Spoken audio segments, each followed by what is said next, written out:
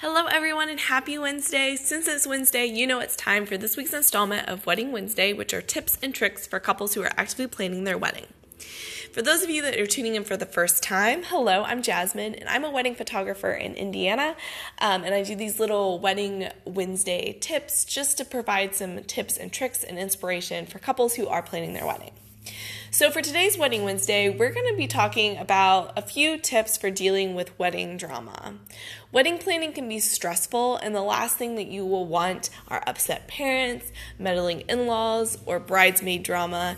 So here are some tips for the common wedding drama problems and how to get past them smoothly.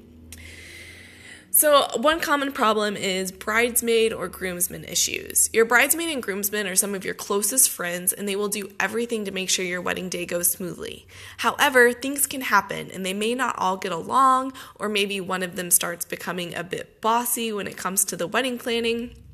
And so what do you do when things get a bit messy? First, be upfront with your bridesmaids and groomsmen. Let them know that they may need to let some of the others take the reins every once in a while, or that they need to try to set their differences aside for this day.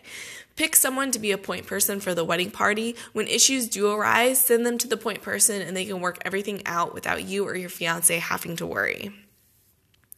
Another common problem with wedding day drama is meddling parents.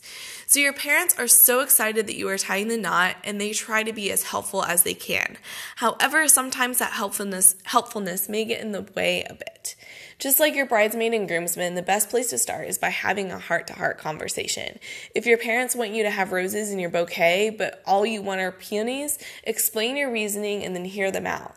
Sometimes all they need to hear is your reasoning behind your choices, and they'll let it happen. But you also want to consider the financial aspects as well. If your parents are paying for a big part of the wedding expenses, then they may need you to stick closer to your budget. So maybe those roses are closer to the budget than the peonies would be.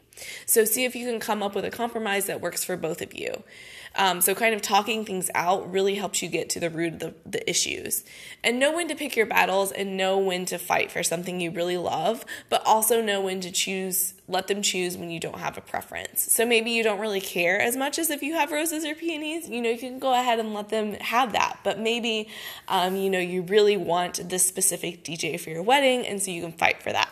So just kind of know when to pick your battles on those if they are paying for the wedding.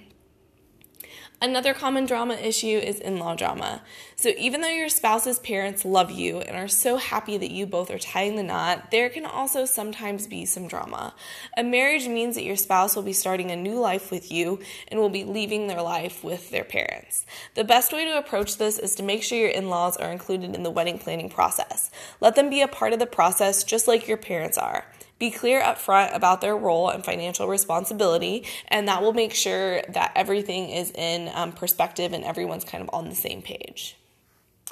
And lastly, another point of drama can be drama with your spouse and your fiancé. And this is the one that you definitely want to avoid. It's your wedding, and the last thing that you want is to be fighting with your fiancé.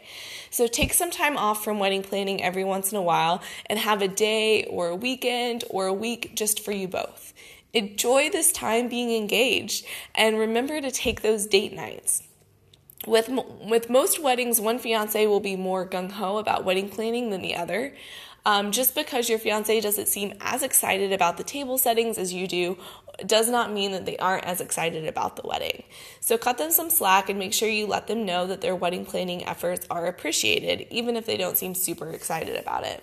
And this also goes vice versa. If you are the fiancé who isn't super excited about the wedding planning process, try to help out whenever you can to help lessen the load on your fiancé, because wedding planning is a process and all the help that they can get is great. So those are some common wedding day dramas and kind of how you can move past them. So hopefully if something does arise, you're able to talk it through and move past that very fast. So that's it for this week's installment of Wedding Wednesday, which are tips and tricks for brides and grooms who are actively planning their wedding. Be sure to tune back in next week for another installment of Wedding Wednesday. Thanks, guys, and have a great week.